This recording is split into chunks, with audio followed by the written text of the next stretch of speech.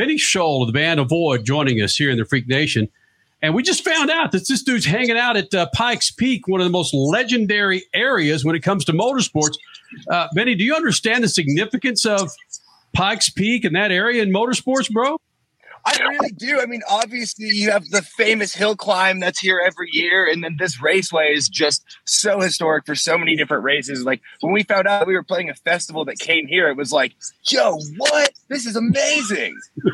So when we started Speed Freaks, you were 2 years old. And let me run through some of the lineage. We've had, of course, all the biggest names in motorsports in here, but you're following the likes of Rob Halford of Judas Priest, Lemmy of Motorhead, Kenny Wayne Shepherd, Tommy Shaw of Styx, Head P. I could go on and on and on. Wow. So you better get ready, man, for your first time in the Freak Nation, Benny. I'm ready for the Freak Nation, baby. It sounds like you've had some legends before me. I'm just ready to follow in their footsteps. That a boy. I don't think any of them were Motorheads, though, like you guys. So, I mean, this was natural. Yeah. Yes. All right. So you love racing. Oh, and I gathered that. So the pitch was made by Becky with your PR company, and I was not familiar with the band. Of course, I am now. But when I started to do my research and watch your videos, when I see videos with you wearing a Brendan Gaughan shirt, I see a video of you wearing a Bubba Wallace shirt. I see a video of you wearing a Chase Elliott and an IndyCar banner behind you. And then I see you wearing a Goodwrench lid. I think, bro, we got to get Benny here in the Freak Nation. Oh, check this right now, too. I got a Rockingham race hat right now. Wow. And you're at Pikes Peak International Raceway. It doesn't get any better. We're right here. You can kind of see it through the window. All right, so run me through this. The band's from Seattle. You got about as much motorsports up there as we've got water here in Phoenix. How in the hell did you get involved with with all this paraphernalia with motorsports, bud?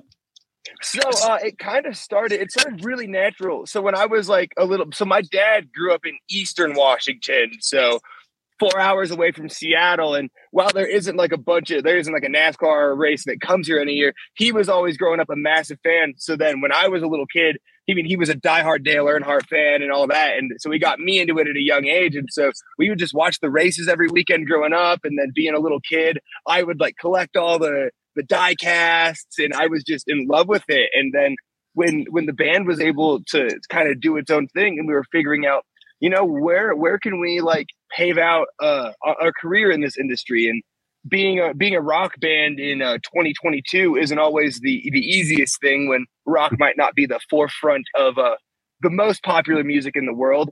But racing is massive. I mean, there's race events across the country every weekend. Hundreds of thousands of people go to these race events every weekend, and they're typically not listening to like Taylor Swift, Right. So we were like, we love racing. We got music that rocks. And I imagine that a lot of these people that are going to these races want to rock too. So it was a cool way to like start getting involved with a fan base that we knew would probably dig the band and something that we genuinely love being around, which is racing.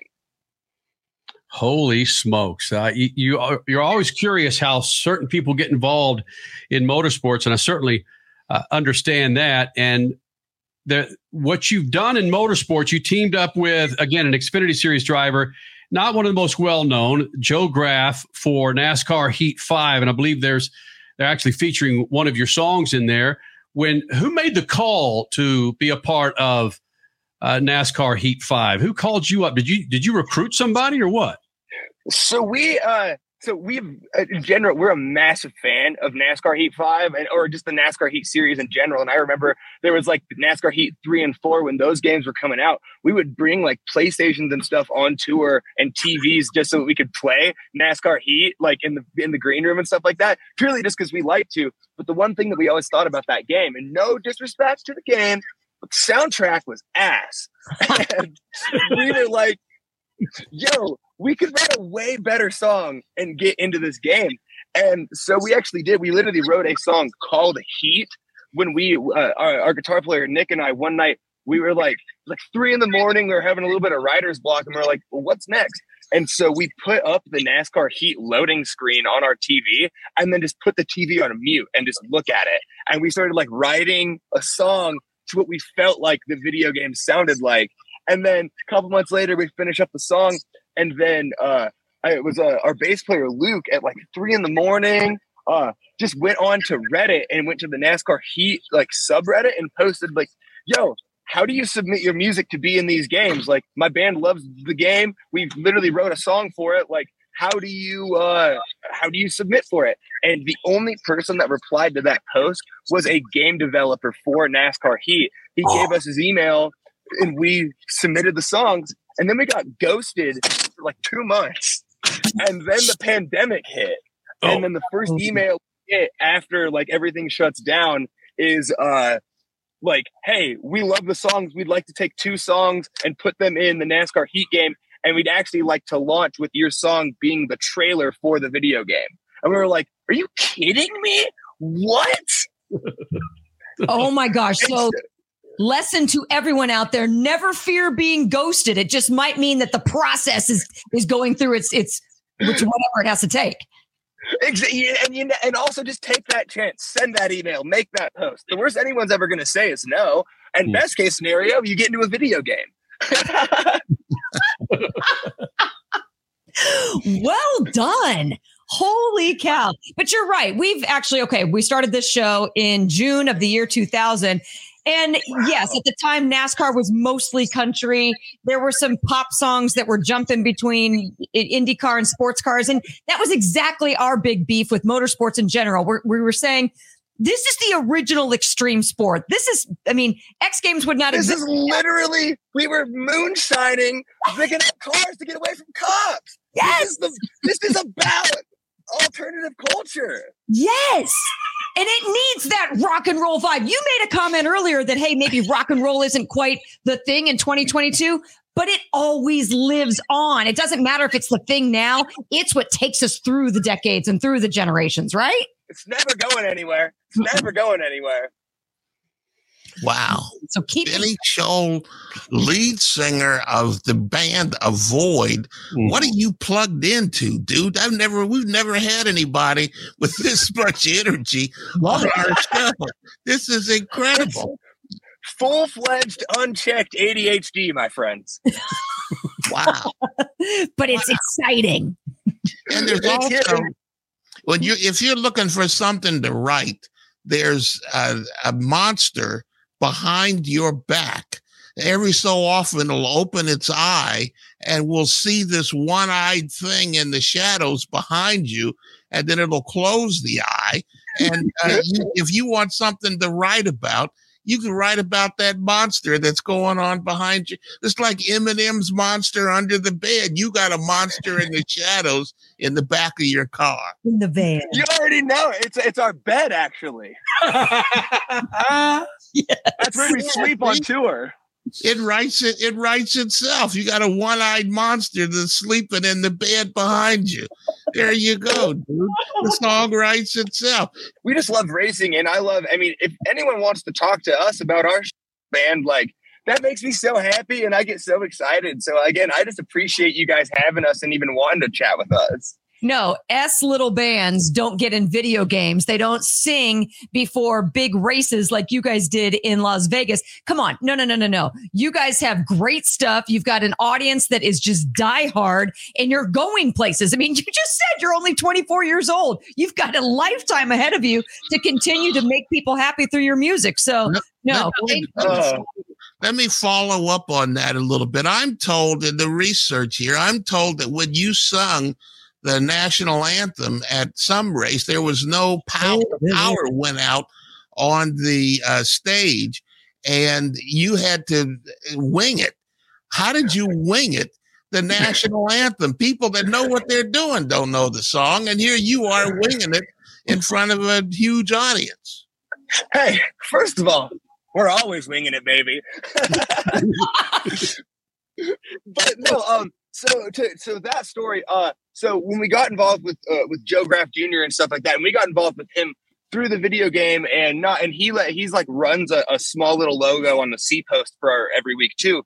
But so his main sponsor, Bucked Up Energy, they like last minute sponsored a truck race last March, or I think March of 2020. I forget the exact day, but they were sponsoring the race, and they needed someone to sing the national anthem. So like 2 weeks before the race, I got a call from their team, and we're like, "Hey, we need a national anthem singer, and you're a band that sponsors our drivers, so you want to do it?"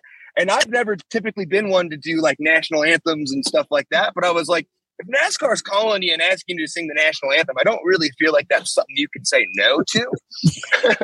So we did it. And so our guitar player, Nick, and I, for the next 2 weeks, we like practiced a little like guitar and vocal version, like traditional, but with our style, like a little bit of guitar distortion. And like, I have a grittier voice. And so it definitely worked when he had the guitar and kind of everything going.